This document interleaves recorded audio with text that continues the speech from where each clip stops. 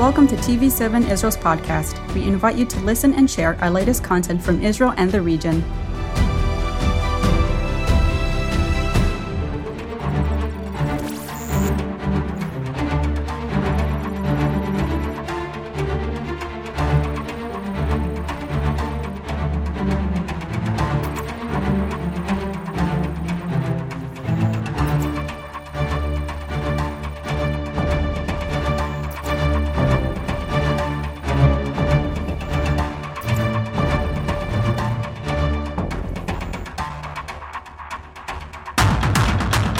Shalom from Jerusalem. To all our viewers, welcome to another edition of Middle East Review from TV7. With me, as usual, my friend and colleague, Dr. Eran Lerman, also Colonel Reserve. We have, like usual, a lot on our plate. Many things have happened in the past few weeks and days. And Eran, I would like to start with what is today really on the front burner, which is Iran deal, yes or no. It seems like there are more and more reports that a deal is going to be signed. So what do you take of it? Is it going to be signed? And if it is, what are the ramifications for Israel, the Middle East, and I would say the international community at large? Well, clearly the Americans are indicating the Iranians went back on certain demands. Whether the IRGC will be dropped or delisted. The Revolutionary Guard, the Iranian Revolutionary Guard Corps will be delisted from the terror list. This is probably not going to happen. And there are other things that the Iranians may have compromised on. We still have to find out how real is the ability to put behind us, so to speak, the possible military dimensions of the Iranian program, the ongoing inquiry or let's say research that the IAEA is conducted, the International Atomic Energy Agency is conducting into the activities of Iran in the military nuclear field. The three files, as they are known. As they say, yes. And Grossi has made it very clear that it is not going to be from dropped. The IAEA, yeah. Yeah, his chair. The Iranians have been adamant in the past. We'll have to wait and see. This is one of the most important elements from an Israeli point of view. Sure, if they really give them a blank check on these nuclear activities, illegal, of course, that they cheated about in the three military sites, this is going to actually hurt a lot and delegitimize IAEA. It's going to pull the rug under the IAEA authority.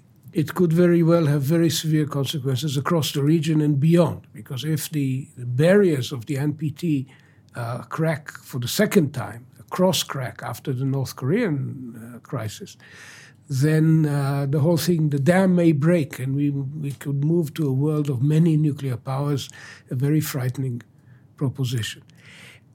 Israel is going to see how much or how far it can hold the United States to the promise made by President Biden during his visit in July in the Jerusalem Declaration, that the United States will use all means to prevent Iran from having a weapon.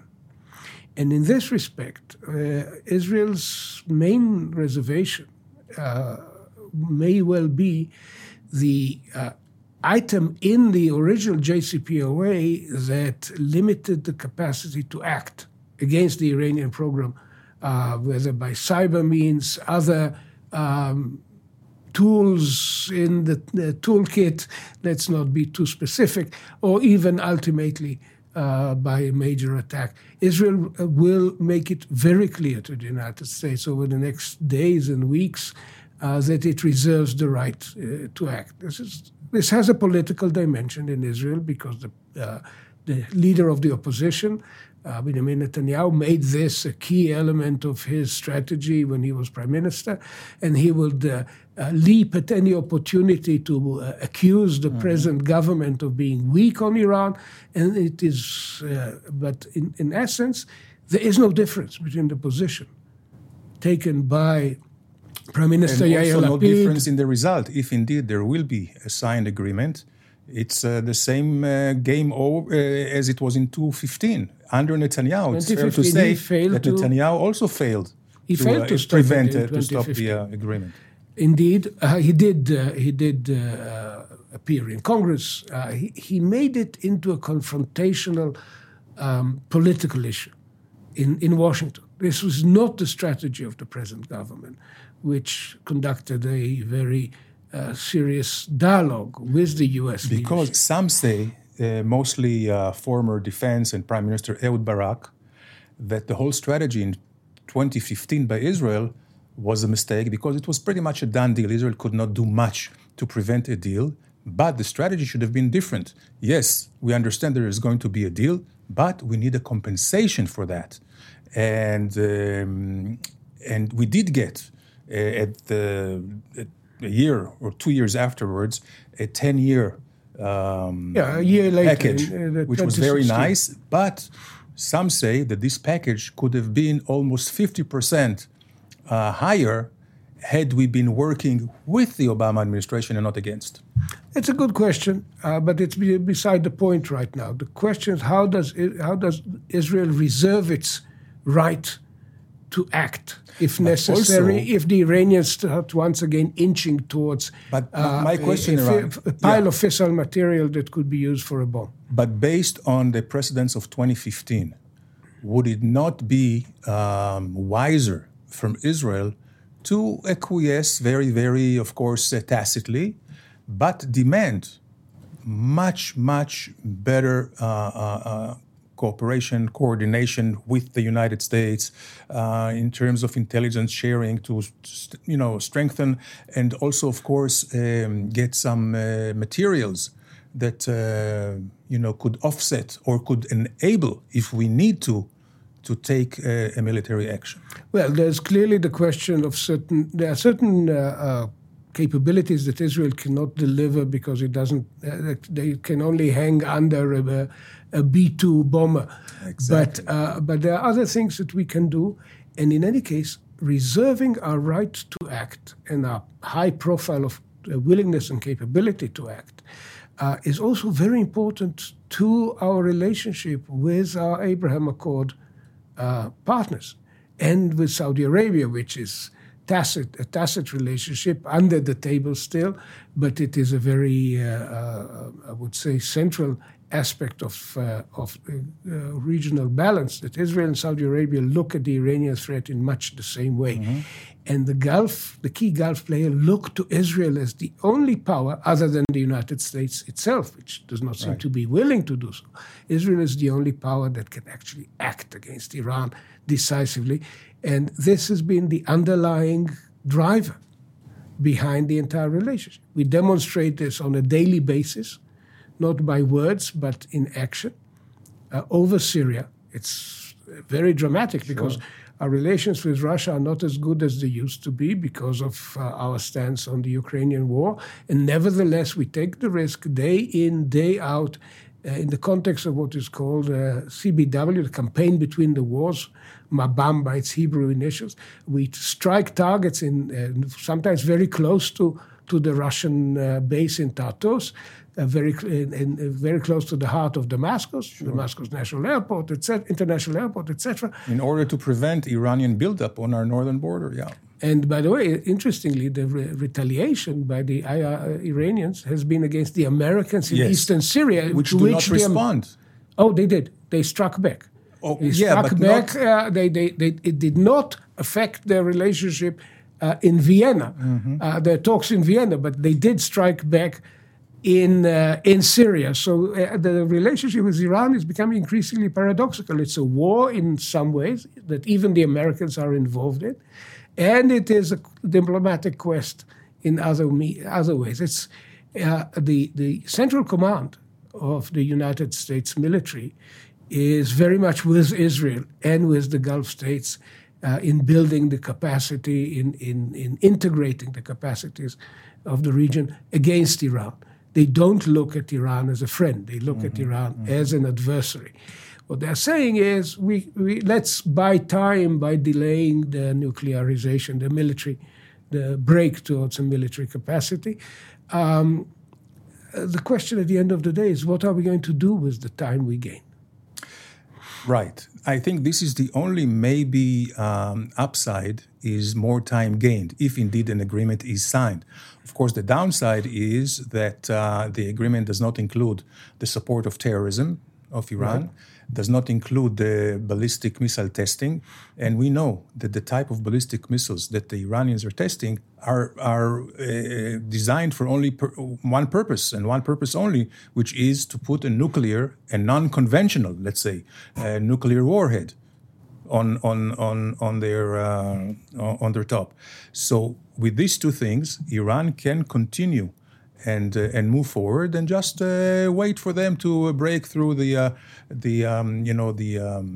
weapon group to try to, when they want to weaponize their enriched uranium.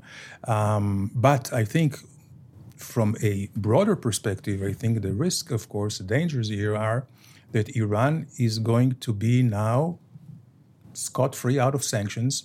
$100 billion of frozen assets in the West are going to go into Iran. Hundreds of billions more of dollars, petrodollars, from their selling of oil. All this huge money is going to, A, go into their war machine. During the sanction, the lean years, they stopped, or they actually reduced their support, financial support to Hezbollah and Hamas by 50%. Yep. This is going to go up. This is very dangerous. But also, in the larger context, it's going to strengthen the political legitimacy of this regime inside Iran. And we know that right now there are a lot of discontent over there because of the dire economic situation. And unfortunately, this also will strengthen Iran's position in the region, whereby we see, and we know how the region, shifting dunes. We already see the Emirates are going to exchange ambassadors with Iran. Saudi Arabia are also... There's a dialogue over Iraq that can expand to other things. So again, I think that the downside is certainly outweighs the upside, but certainly this may lead into necessity at some point to take a military action or any others. And there comes the issue of legitimacy. And here, Iran, I would say that we have dealt with that in the past. Always Israel seeks legitimacy. But if you have, on the one hand, legitimacy, international legitimacy, or national security, existential threats, always the existential threats will take priority, and we'll deal with the legitimacy later. As they say, it's better to ask forgiveness than to ask permission. Yes, because we are not going... No, and we've done it in the past in Iraq. When we did that, the Americans were very angry, all the way to sanctions. And for a while. And then they grew out of it. And not only that, they learned to appreciate the gift they were given. More, especially in 91, when they had to go into the Gulf War. So we need to retain our freedom of action. And interestingly, at the we had this episode with Palestinian Islamic Jihad, 55-hour conflict with them, and the result was quite resoundingly one-sided. They suffered heavy losses. Israel did not lose any lives. There was some people slightly wounded or hurt when running for shelter, but the total failure of the rocket campaign and the effectiveness of Israeli penetration, intelligence penetration, and then ordnance penetration to their targets was remarkable. And equally remarkable was the unanimous language used by the three men who led and commanded this operation, by the way, without consulting the cabinet, namely Prime Minister Lapid, Defense Minister Gantz, and Chief of Staff Aviv Kochavi. They all said the same thing. From Tehran to Khan Yunis, we will not hesitate to take preventive action if necessary. They were sending a very powerful message to the Iranians that we would not be constrained if we feel the need to act. It is also clearly a message specifically between Khan Yunis and Tehran to Hezbollah in Lebanon, right. specifically over the rising tensions in the Eastern Mediterranean on the question of gas extraction. Right. And as you mentioned, Hezbollah, there is a heightened tension with Hezbollah up north. What's at stake today is the oil rig that Israel moved into its own territorial economic waters. It's called Karish. Exclusive economic zone. It's not economic in our territorial zone, waters. It's right, in our economic easy. zone, absolutely. In its own, which is indisputable that it's within our economic zone. They don't underestimate the capacity of the Lebanese to dispute anything, even if it's totally absurd. Their Line 29 is simply an invention that seeks to meander so that Karish is also cut in the middle or something. It's a sheer act of fantasy, political fantasy.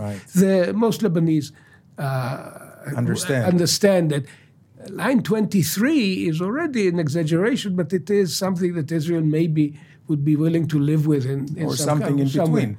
Between our Line 1 and their Line 23. But Line 29, further south, is a joke. Yes. And even the Americans who mediate understand that, and categorically they told the Lebanese to forget about it. But I would like to look again. Hassan Nasrallah may have other motivations. Okay, that's a good question. On the face of it, one could be a psychological warfare and maybe a potential political gain for him. You know, he can say because of the Hezbollah threats, the agreement is much better for Lebanon.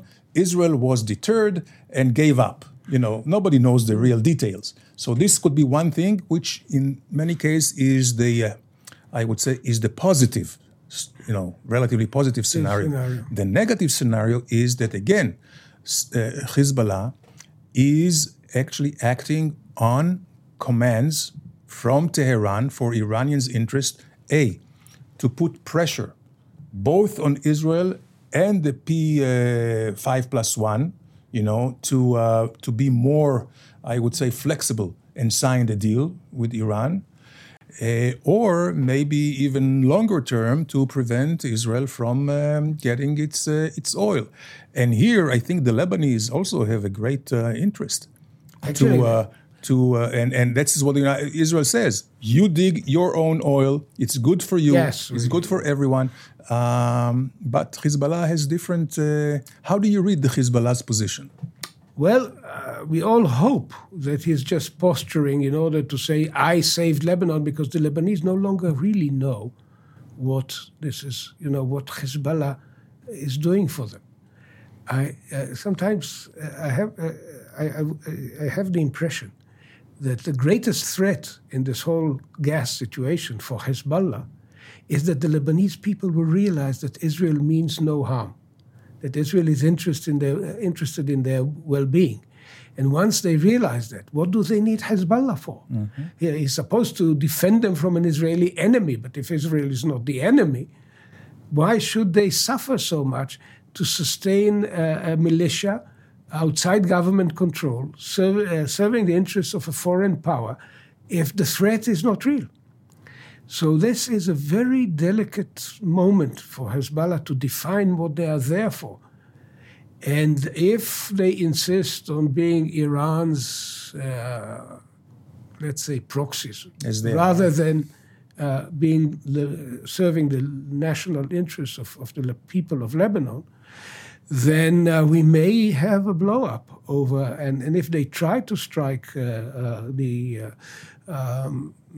this ship that produces gas from the Karish field, we may find ourselves, as Defense Minister Gantz said, in a serious shootout. Very serious, absolutely. And again, unfortunately, we don't hear a word from the Lebanese government, which is a defunct government. Actually, they are also in a political impasse over there. Lebanese politics is probably the most corrupt, I would say, and complex. And Hezbollah, of course, they have I would say the upper hand, because they have the means, all the weapons that they get and the finances they get from Iran. It certainly is Israel's interest that the Lebanese will also have an oil rig of themselves in their economic waters, and then I think there is kind of a Kana field. Exactly, and there is a joint interest for that. It's a win-win, classical win-win situation. And moreover, Israel is also willing to facilitate the passage of Israeli gas via Egypt, Jordan, Syria, to Lebanon to help alleviate the really serious energy problem that they have. And as you said... Somebody said, gas molecules don't come with flags on them. And if that happens, the Lebanese will understand that Israel means no harm, quite the contrary, and helping them substantially, and that could be a real threat to Hezbollah, which are acting up. Let's hope that the negotiations will conclude soon in a positive way. I think we need to see here an American leadership, which they have to be more decisive. I know the go-between. I know the broker Amos Hochstein. We know him, yeah. I think here he should put his foot down, and I think that may be the way to finish this issue. But in any case, from Israel's point of view, it will not allow anybody, right, to disenfranchise us from our own assets, and certainly not to hurt or to damage our oil rig. I believe Hezbollah should know it, and Nasrallah should also understand that. In case he didn't understand it, the Israeli leadership has been very clear, unambiguous. Yes. Our Minister of Energy, who's a remarkable person, by the way, in her a wheelchair-bound woman, but left a very impressive mark in negotiations with Egypt, Karine El-Harar, and she now says very clearly, we are going to produce from Karish. It's going to greatly increase our national income, but it is also definitely and unquestionably within our rights. Right. And that should begin quite soon. And it's I hope part Nasrallah, of the new equation in the Eastern Mediterranean. Yes. See, Nasrallah already made his miscalculation, huge one, in 2006. And the deterrence works until now, 16 years. But maybe it just faded over time. Or, again, the Iranians have their ulterior motives to heighten up tension. Again, we said their interest vis-a-vis the Vienna Agreement and also vis-a-vis Lebanon. Maybe they also feel that they can risk Hezbollah now because they are free of the fear of an Israeli attack on Iran. But they should be put on warning. Exactly. That they may be misreading the Israeli mood and the consequences of Israeli political turmoil. On these questions, ranging from the nuclear project, Iranian nuclear project, to Karish, there's no daylight between left and right, between the opposition and the coalition in Israel. Absolutely. And again, here, just to sum up this issue, I think the keys are pretty much in Washington. We need to see decisive leadership and resolution, a resolute position. And hopefully this will be behind us soon for the benefit of everybody, the Lebanese and the Israelis, and also the Europeans, by the way. Sure, because stand to gain anything that can replace their habit, their Russian habit. Exactly. And here we come to another major development in the region, and this is Turkey and Israel are going to exchange ambassadors after a long 4 years of 4 years of reducing the level of. There was an embassy in both places, but there were no ambassadors. Right. And we see. Do you see any symmetry? We mentioned before that the Emirates and Iran are going to exchange ambassadors. Now, Israel and Turkey, on the other hand, also exchange ambassadors. Do you see any symmetry here where everybody's playing with everyone else? Well, the sharp cleavage between the camps in the region. The camp led by Turkey with its association with Muslim Brotherhood elements and so on, versus our camp, the camp of stability, which encompasses Israel and the Gulfies and Egypt and Morocco and so on. I think these the lines have been blurred a bit. There are certain countries which play both sides, like Jordan today, to some extent, Iraq. The two dramatic things that really drove the Turkish change, I believe, first of all, the dire economic situation there, 73% inflation. The Turkish lira is going quickly to the toilet, as they say. That's a brutal imagery, and Erdogan is seriously looking at the possibility that this would lose him the presidential election of 2023. For the first time, he's in jeopardy for the last 20 years. Because of the economy. Mm-hmm. And it was the economy which built up the AKP, all these people who moved from the Gece Kunduz, from the Daya, slums or favelas, is the equivalent in the big cities, to high rises with small flats in high rises and a decent lower middle income. Turkey has changed, and now much of this is being lost to catastrophic economic mismanagement. So he needs friends in the Gulf. And the Emirates, wisely, they play with everyone except maybe Daesh, but they play with all players. And then they offered Turkey $10 billion to shore up its economy and its currency. And this is the ultimate irony today. To be a friend of the Gulf, you need to be a friend of Israel as well. Absolutely. It's the reverse of what it used to be just a few years ago. Yes. Add to this the fact that he's come to a deal with Egypt on Libya. He's no longer in direct confrontation. From the Israeli point of view, the main thing is, can we move Turkey a notch away from Iran? Can we use our Azeri connection, where we stood side by side helping the Azeris, to move Turkey to a colder shoulder towards Iran? This could be one of the keys to the next stages of the game. Yes. And again, this is a bigger game as we see it. Everything is pretty much interconnected. And I think this is a good sign for Israel. It's also increasing its position here. And it shows the Gulf countries that, we have our way to also deal with another major power, Turkey. As long as we don't abandon our Greek and absolutely. Friends. This is the point. And I think at the end of the day, it's a good thing also for Europe. Maybe this abundance of gas that we have can flow to Europe, either through Greece or through Turkey. Well, this pretty much concludes our edition. Thank you very much, and we'll see you the next time.